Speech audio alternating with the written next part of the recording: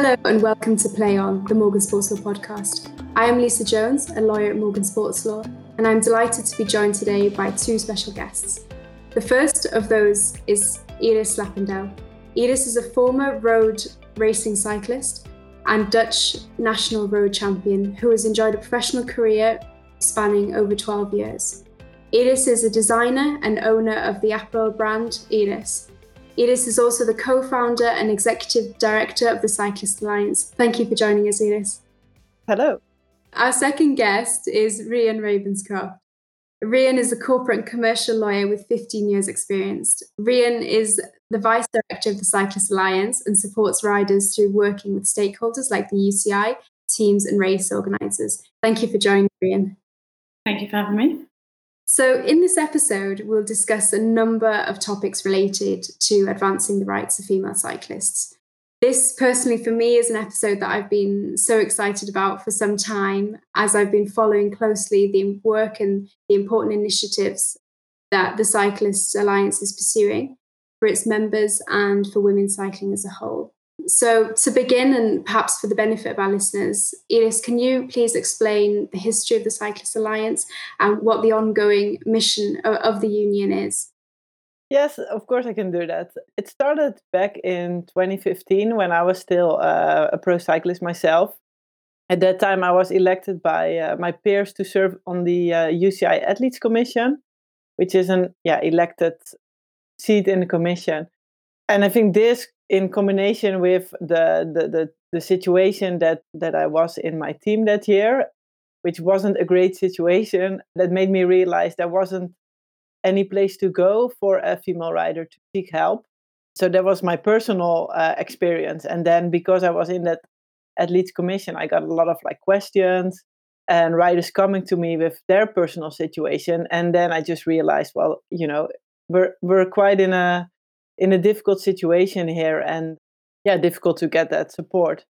That actually stayed in the back of my head. And then in 2017, when I was just retired, I started this conversation again with Carmen Small and Gracie Elvin. And these started as small conversations, but they turned into big ideas between us. And we, first of all, surveyed the peloton to see what are the actual issues of our riders, and is there an appetite for a female union. And there was a huge response, and that's been the reason we started the Cyclist Alliance. It's been the foundation, and it still very much is our connection with the peloton. I would say that the issues in our sport are quite unique, but we're also excited because we see there is such a big potential to make it maybe one of the greatest women's sport in the world. That excitement for the positive progress in our sport is why we thought we need to establish an association that represents the most important people in that sport, and that are the riders. So that's a little bit about the history, and about our ongoing mission. I think it's actually quite simple, but it's really big at the same time. We want 100% of riders to have a safe and stable economic environment, and for all riders to feel their achievements are visible.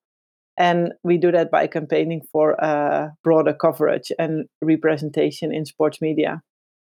In following on from that question, perhaps this might be one for Rian. Can you briefly explain the structure of the Cyclist Alliance and what its relations are with cycling teams and its members and organisations such as obviously the UCI? Yeah, so we're the only independent union at the moment operating to represent the professional female riders. We represent at the moment 170 members of the pro peloton, so it's a pretty substantial number, and it is growing often. We represent the economic and employment interests. We give them access to legal advice, and through our ethics office, we support them with claims that sort of impact their well-being and safety. So those are our key focus and how we help the riders. So we also have a rider council, which is a group of elected female riders who also kind of represent the interests of the peloton and liaise with us and feedback those interests. We liaise with teams and we engage with them, but they have their own separate union that lobbies and represents their interests. As I said before, we're independent, so we're wholly independent from the UCI, and we lobby them for change. The riders are pretty much at the heart of everything that we do. And that I think is something that's so important and can't be understated, is the independence, and that's something that you do see this topic coming up again and again.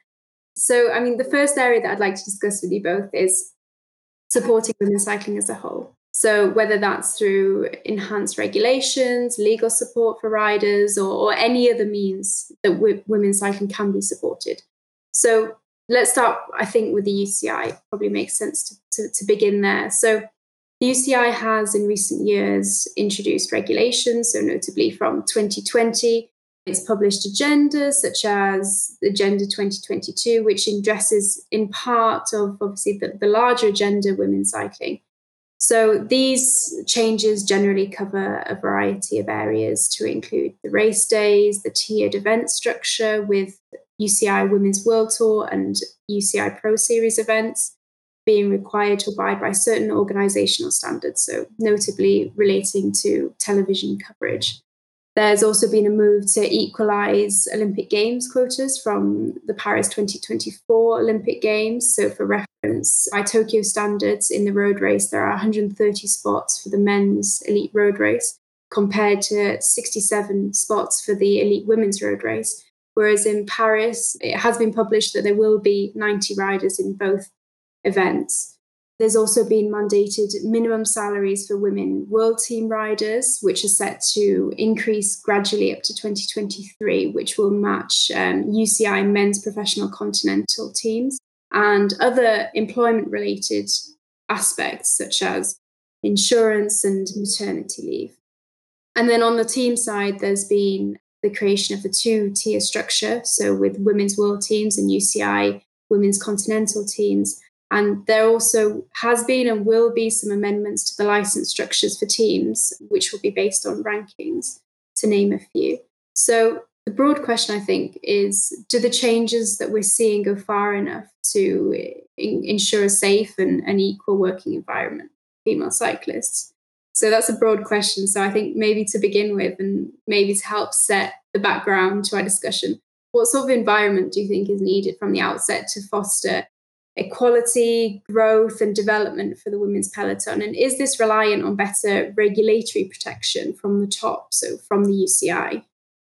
I think, first of all, it's always positive to see the progress that's been made.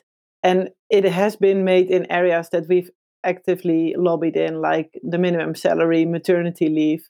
And I think our surveys have been quite instrumental for that, to actually show the current state of women's cycling in the past few years.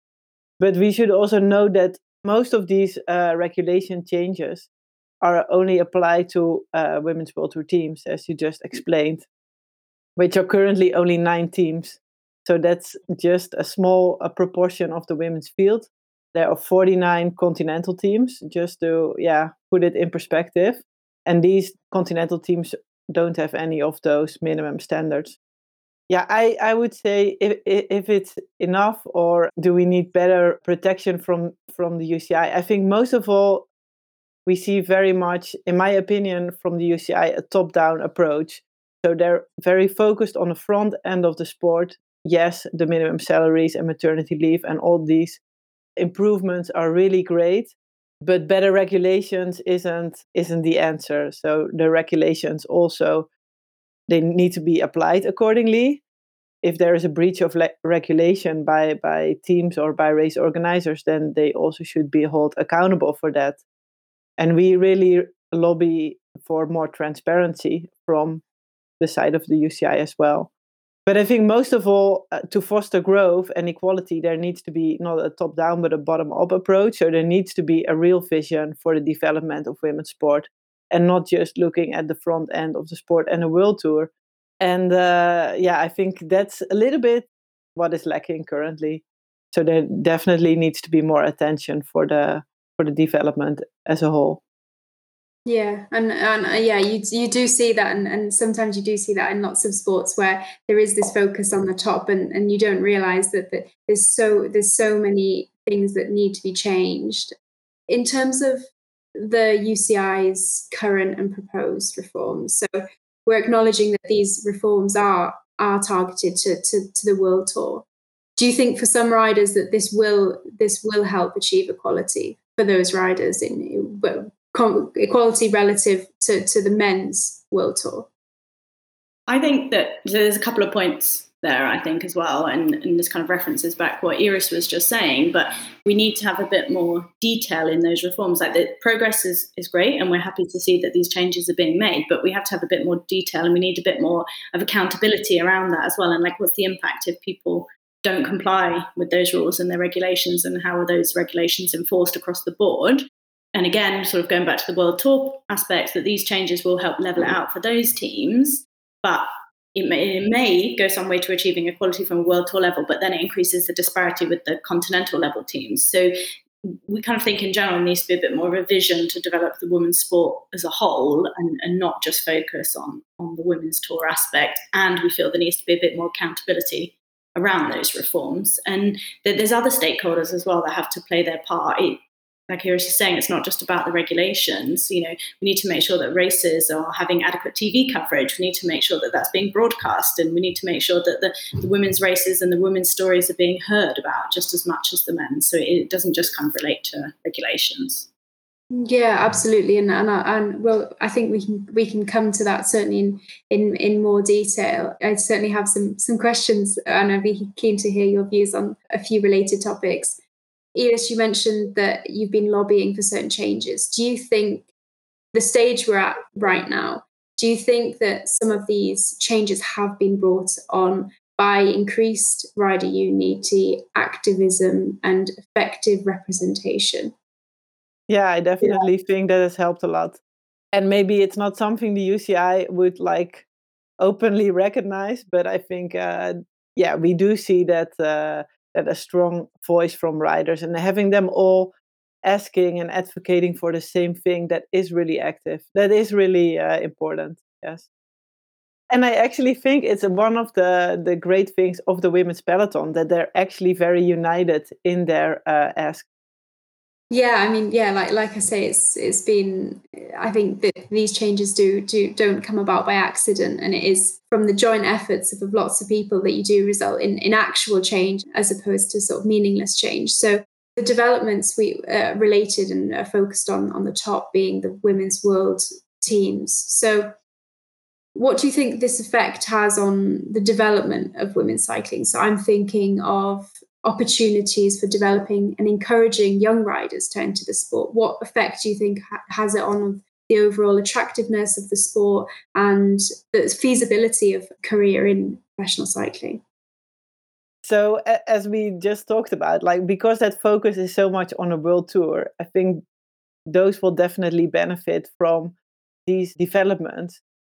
Like you say, as a young rider coming into the sport, you immediately step into the elite ranks. There's not like in men's cycling, a U23 tier, for example, or a race series.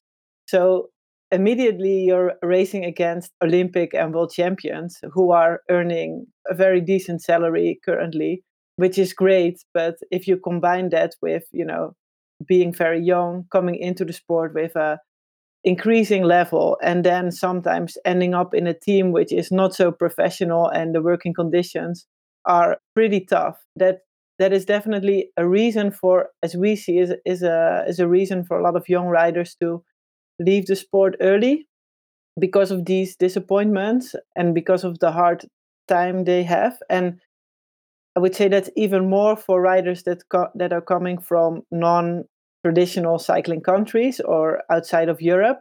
So for them, it's even a bigger step to take and even a harder trajectory to go through. And I think we definitely have to think about, like, if we want to grow the sport, again, we have to look at making that step, getting into the elite level of cycling, a little bit easier.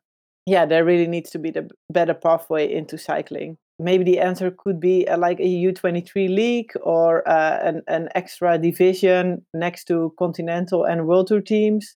But I think we should also focus more on the race program, because it's very heavy weighted now on the world tour program again. So there are a lot of continental teams, but then there is not so much opportunity to race at this level. Yeah. Bottom line is, for riders coming into the sport, they also need a stable environment, a safe environment, and the opportunity to race. That's the most important to develop yourself. Yeah, and I think that's so important, and especially it was really interesting what you had to say about riders entering the sport from countries that aren't the sort of the traditional countries where riders do enter the sport. So I'm thinking the Netherlands, Belgium, France, Spain. These are all countries where it's more of a natural step. Whereas if you do want to globalize cycling, then you need to be looking at the global sport as opposed to only the very Eurocentric base. And what you say about the under 23 racing, that's is so important in order to see that platform by which you can develop as a rider. So I think moving on, we mentioned it briefly earlier, but moving on to sort of other ways that women's cycling can be supported. So we know that when women's cycling is given an adequate platform, viewership, related coverage in the media demonstrate a significant demand from fans. So I'm thinking of so many examples, but for instance, the recent record breaking edition of the cycling magazine Rouleur, which was a women's special, the fastest selling edition in the publication's 15-year history. Just last week, we saw cycling supporters unite regarding the discrepancy in prize money between men's and women's races, which saw a crowdfunding campaign result in a prize fund of, I think, over €26,000 for the top 5 finishers of Strade Bianche. Another example being last year at the Giro Rosa, where we saw fans, I remember it clearly, fans taking to social media, demanding coverage. Fans wanted to watch the racing. They were desperate for real, equal coverage. And as a result of the lack of coverage, the race was downgraded to a 2 Pro Series race. So broadcasters and the media clearly play a significant role in making available the sport generally. Do you think the UCI could do more than mandating a set amount of coverage? Kind of going back to what we said earlier as well, that there's one aspect which is the regulatory side, which you can sit and wait for people to make change. Or there's the other aspect other stakeholders can do to drive change. You know, the UCI just sets the bare minimum that needs to be done. There's nothing to say that you have to adhere to the minimum. And people could simply, other stakeholders, broadcasters, sponsors, they can push on and drive the change that they want to see. And I think the recent examples that you mentioned, especially coming from the fans as well, is demonstrating that there is a demand there and there's an audience which is actually underserved. So the stakeholders can sort of step up and say, well, we commit to giving more coverage because we know that the audience is there and we're going to make that investment because we've got bigger vision for women's cycling than is being done and is set out in the regulations. And I think that there has been quite a lot of public votes of confidence in women's cycling recently, which has come from the fans, which has come from team sponsors and teams, because there are 2 teams recently that have introduced, so Trek Segafredo and Bike Exchange, which have raised their minimum salaries to be equivalent to the men's. Nowhere in the regulations does it mandate that should happen, but they've done it because they believe that should be the right thing for women's cycling. Other stakeholders can be driving change. We can all do that. We don't have to sit around and wait. But then, secondly, should the UCI be mandating and asking for more? Yeah, I think they should. The request for TV coverage for the women's, the requirements is less than it is for the men's, and that to me doesn't really make any sense, especially if there's people calling for that audience. We recently, Strade Bianche was on, and there was a huge outcry there around the fact that there wasn't equal prize money and a massive fan campaign behind it, but you still only got to watch like the last 30 kilometers of the race. There just is a bit of a discrepancy here, and that can be fixed either by regulation or it can be fixed by other stakeholders just stepping up and trying to push the sport forward. Yeah. And do you think downgrading, so the decision to downgrade the Giro Rosa, do you think that's the sort of right way that the UCI should play it, or should there be some other way to sanction or promote broadcasters and race organisers to do the right thing and to do what the fans want ultimately? We were saying before that you have to be held accountable if you don't meet the minimum requirements, and as I just said, most of those requirements around women's cycling are the bare minimum, especially compared to the men. So yes, if you're not stepping up and saying that this is what we're going to do and we're going to give the coverage to them, women's cycling will only survive and expand and increase if it's given the same level of coverage. So yeah, I do think that somebody should be held accountable and there should be sanctions, and other race organisers need to see that this is what you should be doing. Do you have anything to add to that, Iris?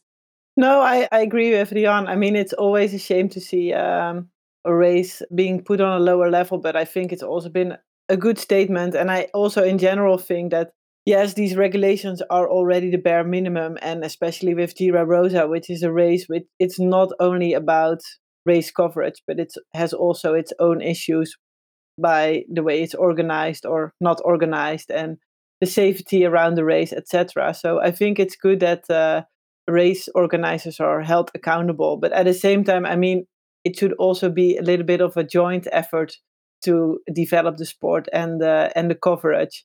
Yeah, just putting down regulations and sometimes enforcing them is, it feels a little bit like we could do it so much better if we like join forces all together on this and think about maybe more innovative ways to help race organizers to provide coverage, for example. Yeah, so it's maybe also a little bit of a lost opportunity.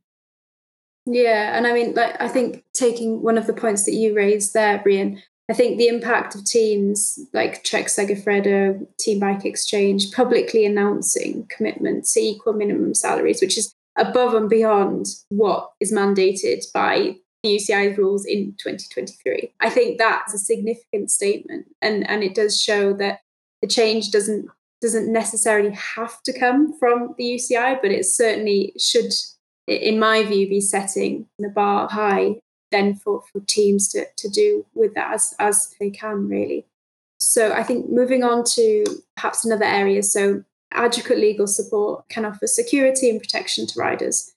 How can we ensure that riders are adequately protected contractually? So, for instance, in their riding contracts and perhaps associated sponsorship contracts.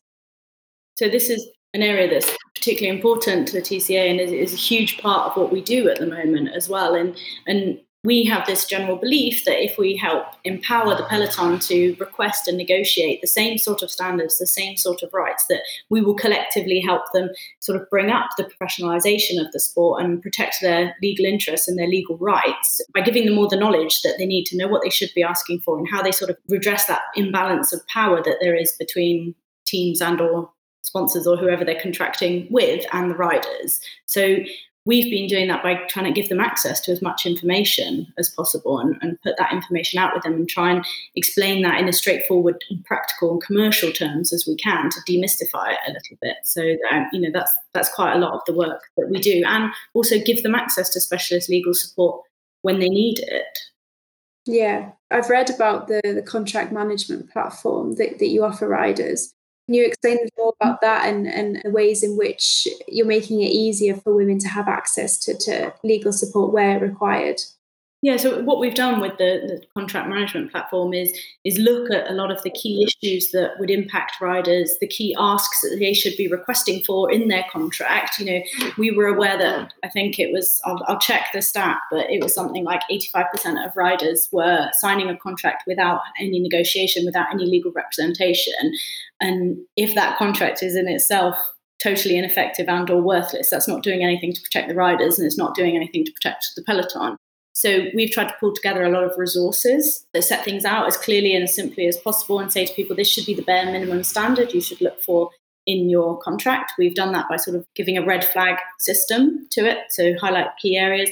We then have agents who look at it on a pro bono basis and will advise the riders if there's any issues with that contract and whether or not they should sign it.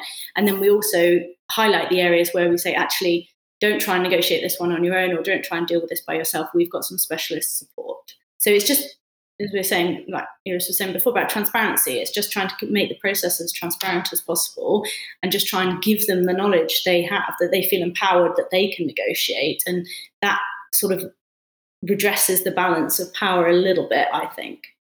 It's also a lot of like fact sheets and on topics like insurance, for example. If you're in a World Tour team or in a Continental team, what kind of insurance should I have myself? What kind of insurance should my team provide? A lot of things that riders often only think about when something happens. And we just try to make them aware, like, think about it before you sign a contract. These are the questions that you have to ask when you're negotiating a contract. These are just important things to think about. And yeah, that's the contract, that's insurance, that's also often immigration visas, especially now with Brexit. We're doing a lot of that work. So yeah, it's salary guidelines. I think it's a really important one. Like we do a big rider survey every year, and we ask the riders what team they're in and what their salary is. And this gives us a lot of information on the salaries that are paid in the team. So since there is no indication at all in continental teams, especially if you go into a contract negotiation and you can ask us beforehand, like, hey, I'm having a chat with team this or that, like, what's the salaries that are paid in that team? Then at least they have a little bit of some basis to go from. And I think that's already super empowering for them. Yeah, I mean, it seems that you're breaking down the barriers that people may have, and sometimes the contracts can be complicated, and it might not be things that you are familiar with. So I think that breaking down barriers seems and making easily digestible legal advice to members is invaluable. I mean, there does seem to be increasing awareness for the need to ensure that contracts do offer legal security, as opposed to, I think, that the minimum standard that is set by regulations. And this information sharing is so important, and it certainly seems that it empowers everybody. Moving on from there, so I'd like to talk to you both about abuse in cycling. So we recently learned of the partially retroactive suspension of Patrick Van Gansen, the former team director and manager of the Healthmate Cycle Live team, issued by the UCI Disciplinary Commission. The sanction was for 2 years and 7 months, concerning a case that was brought to the UCI Ethics Commission's attention more than 3 years ago. So the case concerned Mr. Van Gansen's actions to riders, where riders came forward to report abuse and harassment towards them, including sexual remarks, verbal aggression, body shaming, and mental abuse over a period of number of years. So the case has shown some quite serious shortcomings in the UCI's current handling of such cases, to include the lack of standing by victims, which means that once a report has been filed, they're effectively in the dark and reliant on press releases and other publicly available information on the case that they've come forward so bravely to report.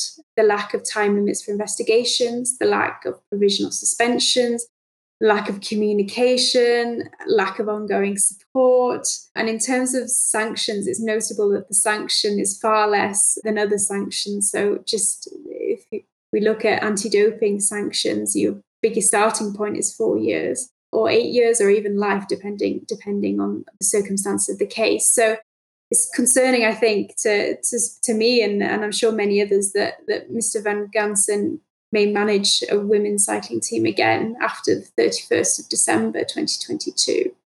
So we've seen that the Cyclist Alliance has set out some detailed recommendations which have been sent to the UCI and the CPA, which are publicly available on your website, and we can provide a link to those recommendations. Do you expect the handling of cases of this nature to change as a result? And what do you consider the most important lessons that not only the UCI, but the UCI and other stakeholders can take away from this? I would say the most important lesson, especially when you sum up all these points about like lack of communication, etc., you think, yeah, maybe the UCI is just not capable of handling these kind of cases, which are, I mean, yeah, we've been involved in this case from the beginning, and it was a big case. It was quite a lot to handle, and I think it was the first case of this scale that the UCI Ethics Commission ever had since they started. So probably for them it was also, maybe they were not prepared to handle this. So I think, yeah, what we could learn from this is definitely that, first of all, maybe we should think about, is the UCI or the UCI Ethics Commission capable of handling this? And maybe we should even ask, should they, or should it be moved to a third independent party, which is something we have also advised the UCI to do, because it are really difficult things, and you see that in other working areas or federations, it's sometimes handled this way with an independent party. But I think the most important lesson is that the riders, their voices should be heard, and that they should be taken seriously in the process, and that the process should be more transparent. Yeah, and it could definitely be a lot more efficient. Just going back to your point about whether we expect the handling of cases of this nature to change, like, we have a dedicated ethics officer who has experience in this. We've built this really detailed recommendation on the back of that experience to try and improve the process. We've made the results of that public and we've passed it to the UCI because transparency is the heart of everything that we do. And that opportunity is now with the UCI to respond and adopt these changes. It's done in the spirit of trying to make the process better and to encourage it and for the benefit of our sport and riders as a whole. So yes, I would hope it does change as a consequence. Yeah, and you think to the UCI's benefit as well, to improve their processes you'd think would be one of the foremost of their considerations as well. Thank you both for your answers. The last area that I'd like to talk to you about is matters concerning athletes' rights. So athletes often have the greatest platform when they are united, when they are aware. And this is a trend that we've already discussed, and we see it across all sports. And it's an area of major criticism for certain organisations for not adequately protecting and promoting athlete rights, because ultimately, without the athletes, there isn't a sport. So it's something that is in absolutely everybody's interest. So, I mean, in cycling specifically, so I've seen many riders have taken to social media to express unhappiness with certain organisations, to express their discomfort when they feel that a union or governing body doesn't adequately support, represent, and listen to them. And there is a feeling of this lack of touch between the athletes and those who represent and should be advancing their rights.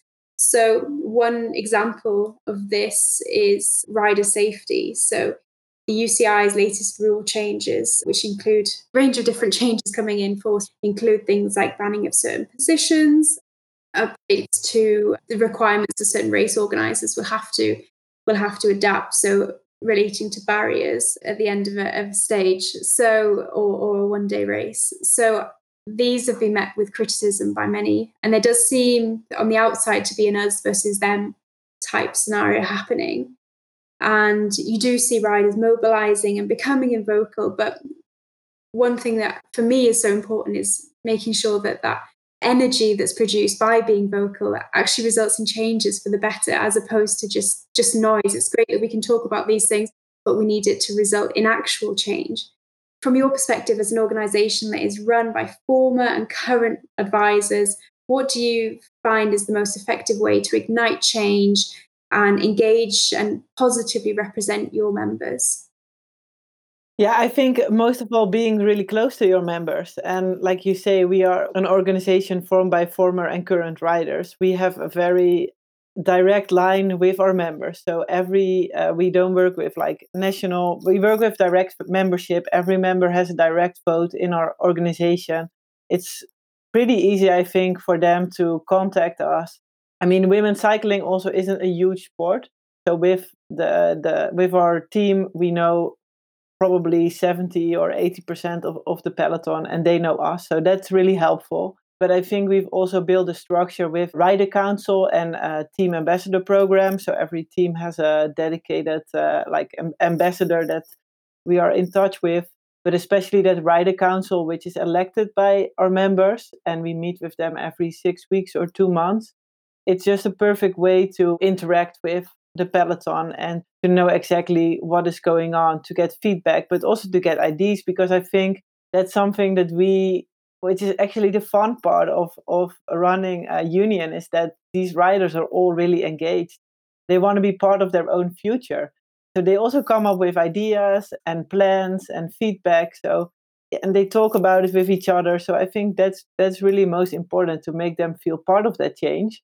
And to make them also realize they are that change, because you said it in just when you answered this question, like there is no race without the riders. But I think actually a lot of riders don't realize that they are the key player in this whole part, and they just still think like, oh, we have to be so grateful for this or that. But actually, without them, there's no race. So yeah, we have to together build that confidence with them.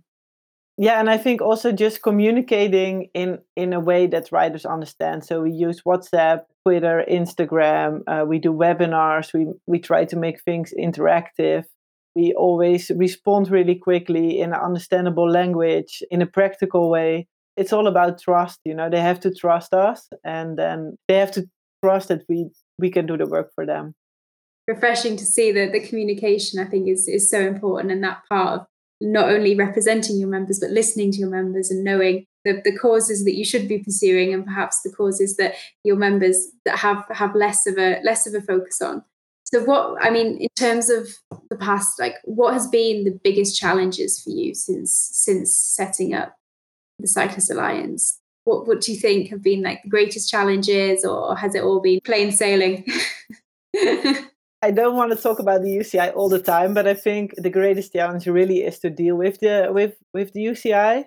That's the simple question. Like it's okay. like we've talked and just explained how we work and try to be really directly and responsive, etc. And that's not really the experience we have with the UCI. And I think maybe also, again, when we talked about the Giro Rosa, for example, I think a lot of stakeholders are kind of scared for maybe unions or having a very strong rider representation. And, for us, it's really not about being a troublemaker. It's really about building the sport together. So we definitely also, kind of said that the UCI is a little bit stubborn in working with the riders. Yeah, our aim is to grow the sport and for riders to be involved in and benefit from that growth. That's where I think we play a good role in advocating for them. Yeah, absolutely. And the unique insights that you have in day-to-day discussions and the connections that you have with riders is so invaluable, and that to me is one of the sport can grow. In terms of the future, so what are the immediate priorities for you over the next 12 months? I guess the main aim is for us to continue to represent and advocate for the incredible athletes in women's cycling. We've got various points and steps that we've been lobbying for, that we'd like to be implemented, and you can have a look on our website for all of those, but they relate to sort of basic economic standards that we would look for with regards to paid vacation leave, expenses paid, insurance, all these sort of things that you would expect to see in a normal working environment. We have quite a lot of priorities over the next 12 months. It's always very busy. We want to make sure that there's safe racing and proper application of COVID protocols if people are coming back racing still in this pandemic environment. That's obviously now key. We're assisting a lot with visas, especially post-Brexit. There's a lot of riders that are having sort of cross-border European issues, so we're helping with that. And we have been advocating for the appointment of an independent third-party safety inspector for races. That's going back to the point we've previously spoken about with regards to rider safety. And then continuing to enhance the services we offer. I think, like I said, we're trying to give riders the information they need to successfully advocate for themselves. So I think the overall focus is better working conditions and making sure that we've got that emphasis as well on the women's continental teams. We don't want it to just be on the world teams, as Iris was explaining right at the start. There's progress that has been made. We mentioned that at the start, and that's always great news. There's still a lot to be done, and women's sport is riding a real wave at the moment, and women's cycling can really benefit from that if we all work together to take the opportunity. Absolutely. Iris, do you have anything to add? No, I think maybe sometimes I say, like, the most important for me, if riders come to us with a question or, things that they normally would never ask or would just accept because they think that's part of the job. And now they ask, like, hey, can we do something about it? Or is this normal?